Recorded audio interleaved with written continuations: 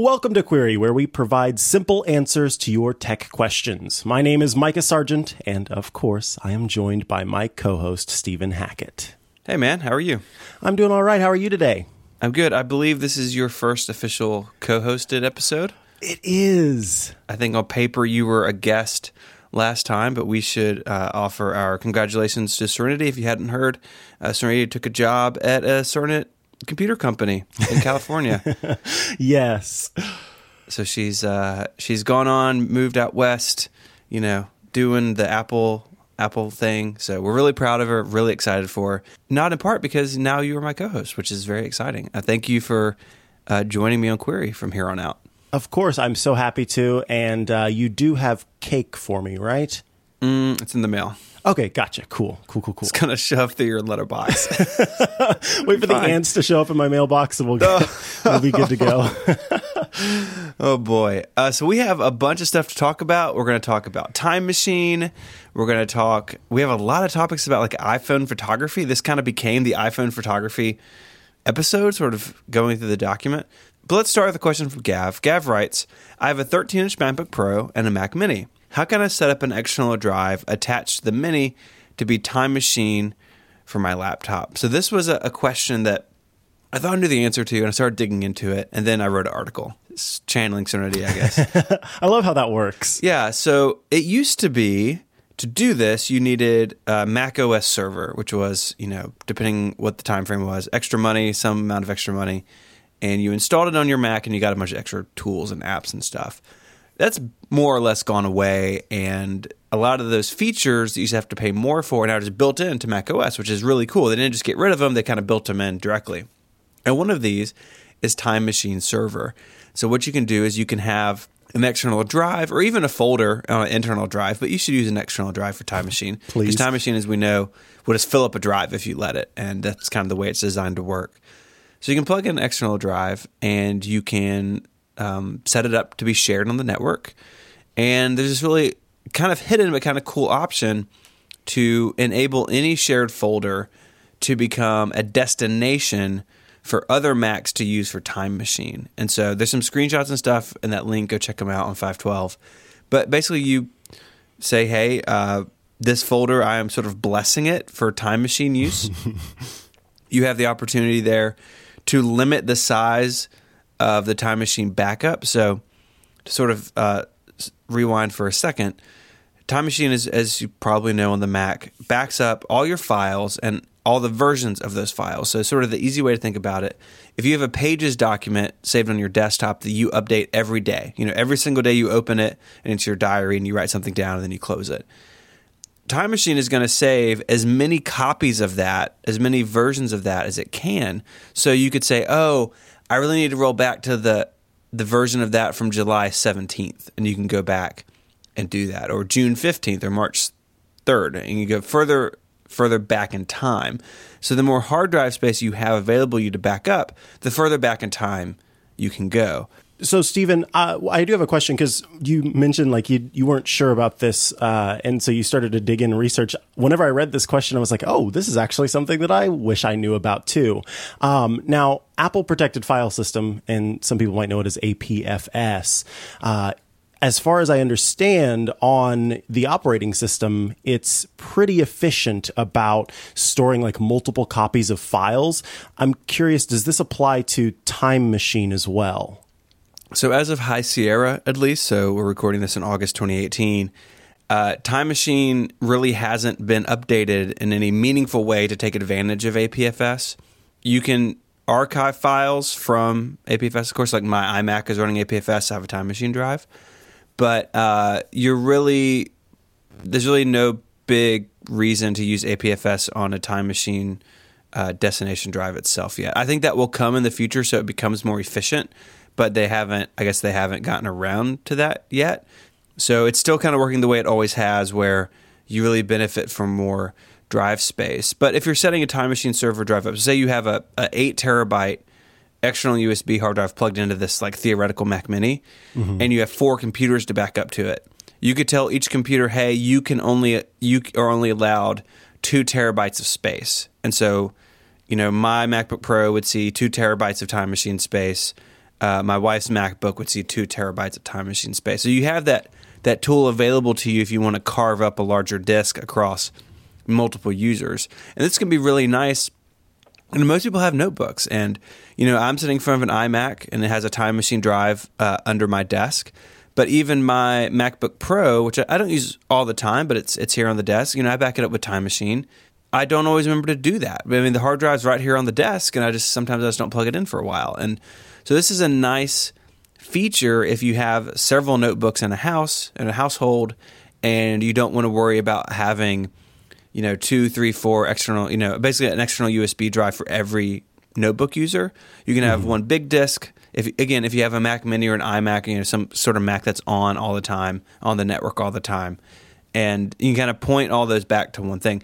Very similar to how the time capsules used to work, right? Remember those things? It was a wireless base station, had a hard drive inside, and the pitch was, hey, you have a house full of Macs, just back them up to one place. And so Time Machine Server more or less does that, and it's pretty straightforward to set up. It's just built in, which I think is the coolest part, that I think Apple realizes that people have this need. Until we're all just backing up to iCloud all the time, this is a pretty good way to do it without having to remember to plug something in all the time. Yeah, agreed. I'm glad that feature is there. And in fact, I'm about to be rocking 2 different notebooks. So this will be perfect for making that happen. Awesome. So check out that link with some screenshots and stuff. And it's pretty straightforward to set up. And then once it's set up, it auto mounts the drive, and it works just the way you would expect it to. You don't have any extra steps to ensure the backups work, in the future. So what is Bob up to with this iOS mail question? Bob writes, does anyone know why Apple doesn't use an embedded Safari browser in their own mail app? This is the number one reason why I use a third-party app for mail on iOS. So if you're wondering what Bob's talking about there, the embedded Safari browser, there are certain apps. You may use Tweetbot, Slack, and many, many others actually. And when you tap on a link in those apps, it will actually pop up a version of Safari right there in the app. And then you can go ahead and do whatever it is that you need to do. You can hit the little done button and go back to the app. And things just feel a little bit quicker than if you are bouncing outside of the app to go into the actual Safari app to be able to browse in the browser. So we're wondering, why does Mail not do this? This is Apple's own app, Stephen. Why doesn't Mail do it? Mail's not even the only one that doesn't do it. Messages doesn't do it either. This is true. Mail and Messages. What's going on there? Why are we bouncing out? And sort of, I'm curious what your thoughts are, because I certainly have some mixed feelings about being able to use Safari within an app versus bouncing out. I prefer the modern way of doing it, of having a Safari view in the app, just because you don't have to wait for the animation to bounce over. And, very often I feel like almost always when I use this, right, I'm in Slack or something and a Tweetbot, and I see a link, and I just need to skim that link real quick. I'm not necessarily starting a giant task on that web page. And if I am, there's a button that I can just open that URL in Safari directly, so I could go back and see my content within Slack or Tweetbot. So you can sort of graduate, if you will, from the Safari viewer all the way to sort of real, quote unquote, real Safari. But it also has the share sheet, right? So if common use for me, right? So I see a link in Tweetbot and I skim it and think, oh, this is something that I want to link to on 512 Pixels, but I'm not where I can do that at the moment. I can hit the share sheet. I have a workflow / shortcut to add that to a Todoist list, and it's all got all my parameters set up to link this on the blog, make it due today, have all those things set up in that workflow. And I use that all the time. And so I got the link, skim it in Safari Viewer. Hey, this is something that I want to do. I need to do something with this URL later, and I can share it out to something else. So I like it because that feels really fast and fluid for me, but it sounds like you're a little more conflicted. Yeah, so switching contexts. There have been a number of psychological studies involving switching contexts, be it physically or sort of in this pseudo-physical space, this digital space, but sometimes can feel a little physical whenever we see these animations. And our brains are not really great about doing so. The studies have shown like walking through a door can literally make you forget something, and walking back into the room that you were just in sometimes helps re-jog your memory. And so I try to be very cognizant of switching contexts and try to limit it as much as possible. And so what I like to do is sort of kick those links away and then go back to what I'm doing. And as opposed to sort of like I'm doing something and then I tap the button, it pops up within the app, and then I am, scrolling through and looking at it. I don't want to deal with it right now. I want to deal with it later. And so yours actually does make sense. Your workflow / shortcut makes sense because you're sort of sending it away for later. And that kind of helps you get back to what you're doing before. So when it comes to sort of, I might be, I don't know, looking at Twitter and I tap on a link, typically like I'm tapping on that link because I want to put my full attention on whatever's at that link. I'm going to read it. It's fine. And then I can go back to Twitter later, or maybe I won't at all. But for Slack and things like that, typically like I'm wanting to be in Slack, but I might see a link that I just want to keep for later. And those I end up just messaging to myself. I use my own iMessage chat as a sort of read it later service because I'm a monster. But yeah, that's where my issue comes into play with sort of, do I want to switch contexts right now? Do I want to stay where I am? And I don't use the mail app, so I don't have that complaint necessarily there. Okay. So that gets to sort of the second part of this. This seems to be a very important feature for Bob. So he's using a third-party mail app. I use Mail. I'll just come out as a Mail user. I have tried all of these, and all of them frustrate me in some way. And honestly, like, Mail does what I need it to do. And I partner it with SaneBox, which is a sponsor of Relay FM. They hooked me up with an account, just full disclosure.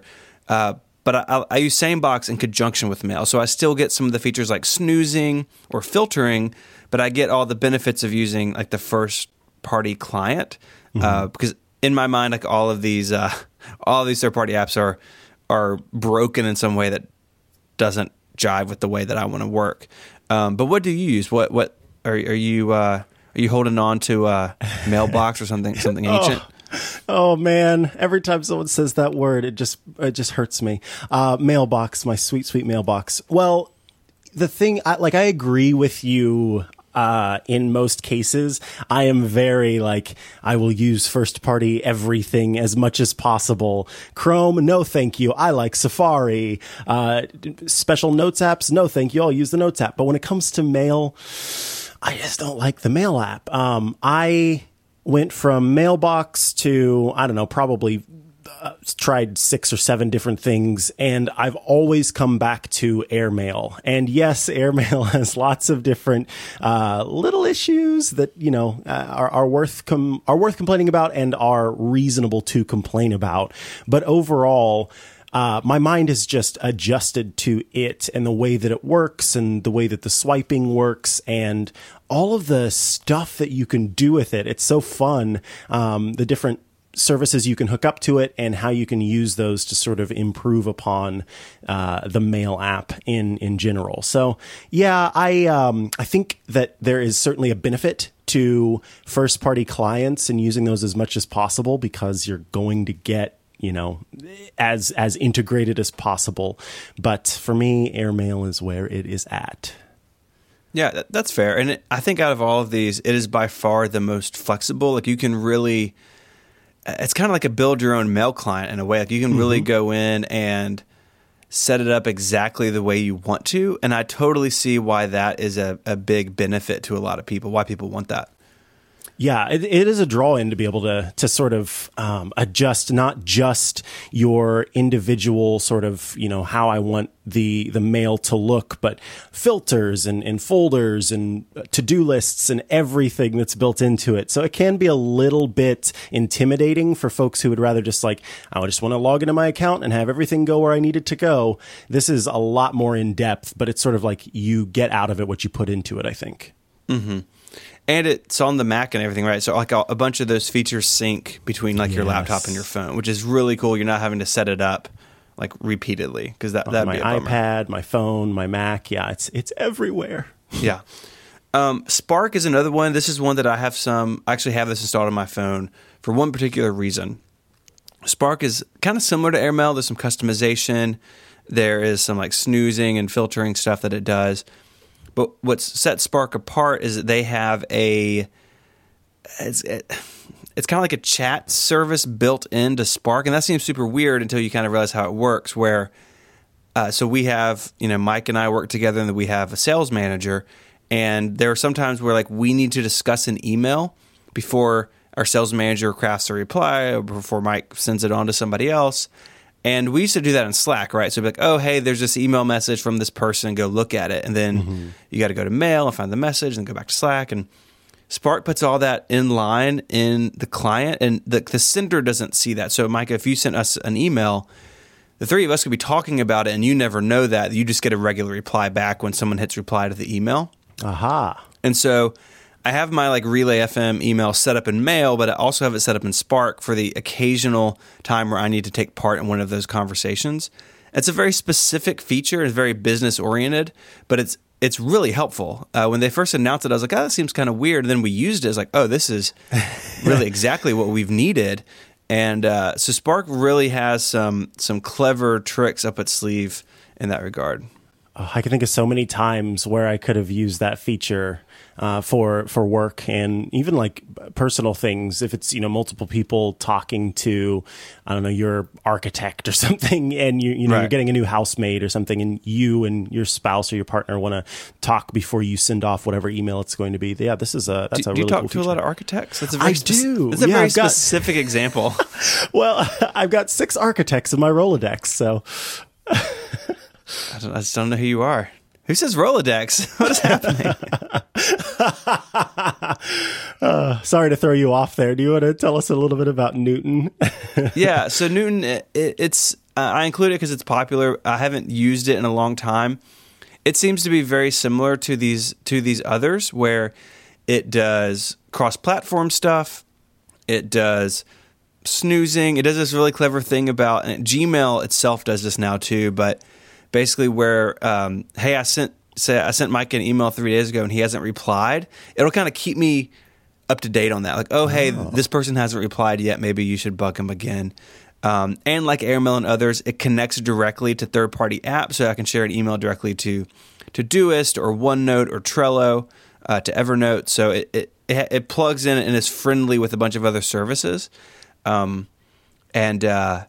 I think it's another good option. I think out of all these, it's the best looking. Like, I really like the way that it looks. AirMail in particular is just really not to my liking visually, especially on the Mac. But Newton is another good alternative if you're looking for something like this, and the others that we've mentioned kind of bug you in one way or the other. This can be a nice alternative. Absolutely. Yeah. And there are plenty of other email apps out there. Oh, yeah. These are just like the top one. I mean, there are many, many more. Yes. These are just some of the best. And Mailbox is gone. So these are the ones you have to work with. Yeah. And I think it's interesting that so many third-party email clients have popped up. I think it shows that some people at least want more than what Apple's app does. But it's hard to be upset about that, because this is very much Apple's MO when it comes to first-party software, like Mail or Reminders or Notes. Like, they get the job done for the masses, but there are people who want more. And in those margins are where a lot of third-party developers can live and make really interesting things. And so I think Mail apps are just another. Yeah, I can run calculations to add 2 + 2, but if I also want 3D bananas in my calculator, then I'm going to have to switch to something like pCalc. Maybe pCalc would have that. Yeah. And I love pCalc, but then you have Solver, which is like another third-party calculator app that does things differently from the other two. Like, what's nice about the ecosystem is there's always something out there to fit your needs. And so, going back to Bob's thing, like, I don't know why Apple doesn't do this. They don't embed Safari in a lot of their first-party apps, but it opens the door for other people to do things differently. That's nice. And that's a good thing. All right, so we're going to get to our speed run, but first I want to tell you about our sponsor. This episode is brought to you by Pingdom. Pingdom is the company that offers uptime monitoring and web performance management. And you're more familiar with Pingdom than you may think because it helps keep your favorite sites online, like BuzzFeed, Netflix, Evernote, Relay FM. If you've used any of those sites recently and not run into any trouble, you may have Pingdom to thank. Websites are really sophisticated now. They have so many different moving parts. You've got things like contact forms, e-commerce checkouts, logins, search functionality, lots more. We're well beyond the days of just static web pages. They have all these moving parts. And Pingdom lets you check the availability of each one of those little functions. So it's not just, is my site up or down, but are people struggling with my contact form? Or is my e-commerce checkout broken? They care about those important interactions that people have on your site, and they'll let you know if it's not working. And it's really easy to get started. All Pingdom needs is the URL you want to monitor, and they just take care of the rest. So go to pingdom.com/relayfm right now for a 14-day free trial, no credit card required. And then when you sign up, use the code QUERY at checkout to get a massive 30% off your first invoice. Our thanks to Pingdom for their support of this show and Relay FM. All right, that brings us to the Speedrun iPhone Photography Edition. All right, we start off with a question from Bastian. They write, are there any iPhone apps that shoot RAW that you would recommend, or will I be content with HEIF? Yes, I'm going to start by recommending two, and then I want to talk a little bit about HEIF. So I'm never sure if I'm pronouncing this correctly. I say Halide, but it could be any number of things. It's HALIDE. We'll have a link, of course. Halide shoots RAW, and it does so very, very quickly. You get, full quality snapshots. You're going to get, a preview very easily. And there are nice, subtle features for being able to sort of take control of your camera with Halide. I have these two photos on my Instagram account that I took of one of my dogs, and I shot them in RAW and sort of upped the HDR toning, and they look so cool. And I was able to shoot that straight from the iPhone X's camera using that app. The other one is Obscura 2. Obscura 2 is this beautiful, minimalistic, sort of what I like about it is how almost giant the features are in it. It's very easy to tap and swipe and get to exactly what you need to. Totally. And you can use that as well to shoot RAW images. And there are some fun filters that are built into Obscura. And I am a huge fan of, not Taptic, but what is that called? The Taptic engine. It produces feelings with vibrations. Yeah, like haptic feedback. Yeah, haptic feedback. I don't know why I couldn't think of that. I'm a huge fan of haptic feedback, and Obscura 2 lets you have quite a bit of it if you like it, or turn it down a little bit if you don't. I wish there was like a crank it up to 11 setting, because that's where I would go, but it's pretty great where it is there. So that's Halide and Obscura. But let's talk a little bit about HEIF and RAW, because they're not exactly the same thing. HEIF is a file format that is sort of like a container for holding types of images and image sequences and a whole bunch of different things that lets you capture a lot more stuff and store it within this one image file format. So you can think of it like a photo that you take with the camera on your iPhone. A bunch of processing happens whenever that photo gets taken, and even before that photo gets taken, to try and figure out how to make the best looking photo possible. And then it gets stored as a HEIF file that has all of the information built into it. It's like non-destructive editing. It's a pretty great file format for holding all that stuff. Now, that is HEIF. So it's sort of a place to store an already ready to go photo. Whereas RAW, you can think of that as the film that you take to like Walgreens to get developed. It is the film. It is not yet the developed photo.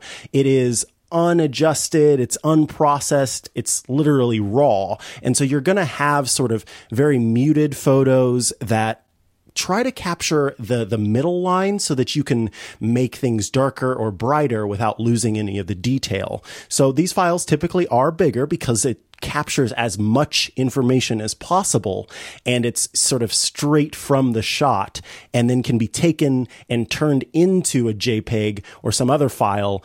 And so you could, end up with a RAW that becomes a HEIF file in the end, because it's going from this straight from the camera format to HEIF. So keep that in mind. You will probably be content with HEIF in the sense that Apple, I feel, is pretty doggone good at its image processing. They focus a lot of attention on making sure that you're getting the best possible photo whenever you take a photo.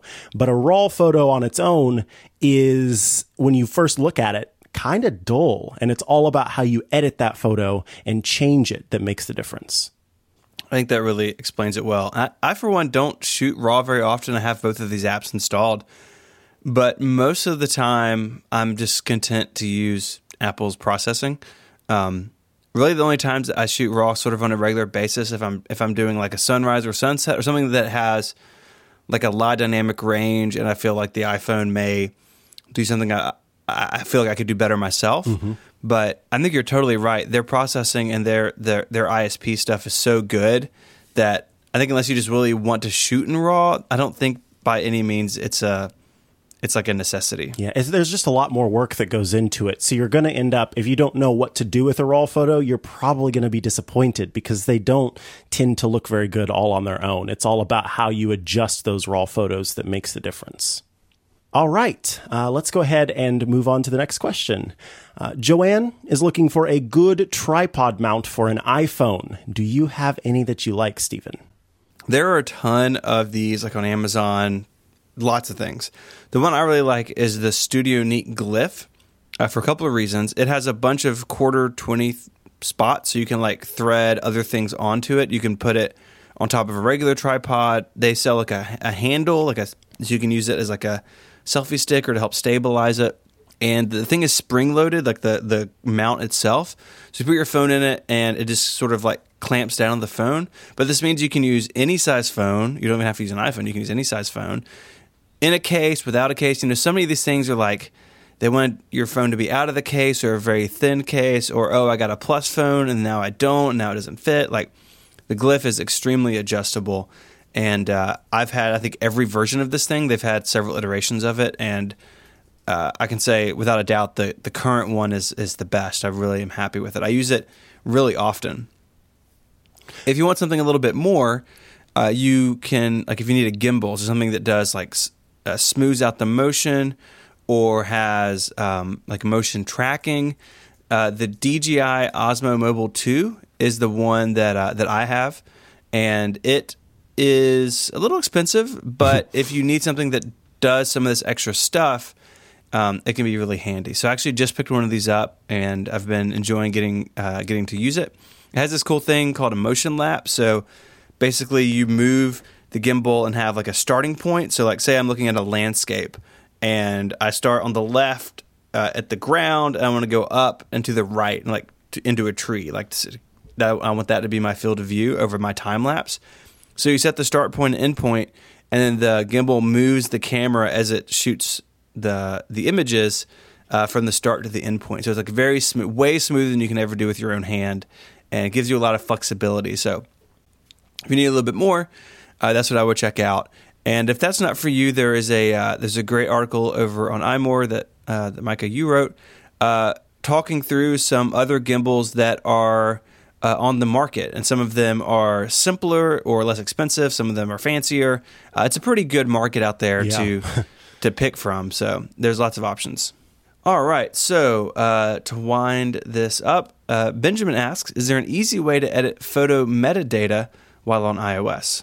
Well, okay, I think this depends on your definition of easy. I personally think it's easy to download a third-party app and be able to use that. But if you're sort of looking for a first-party way to do it right there on the iPhone, things get a little complicated. But there's an app called...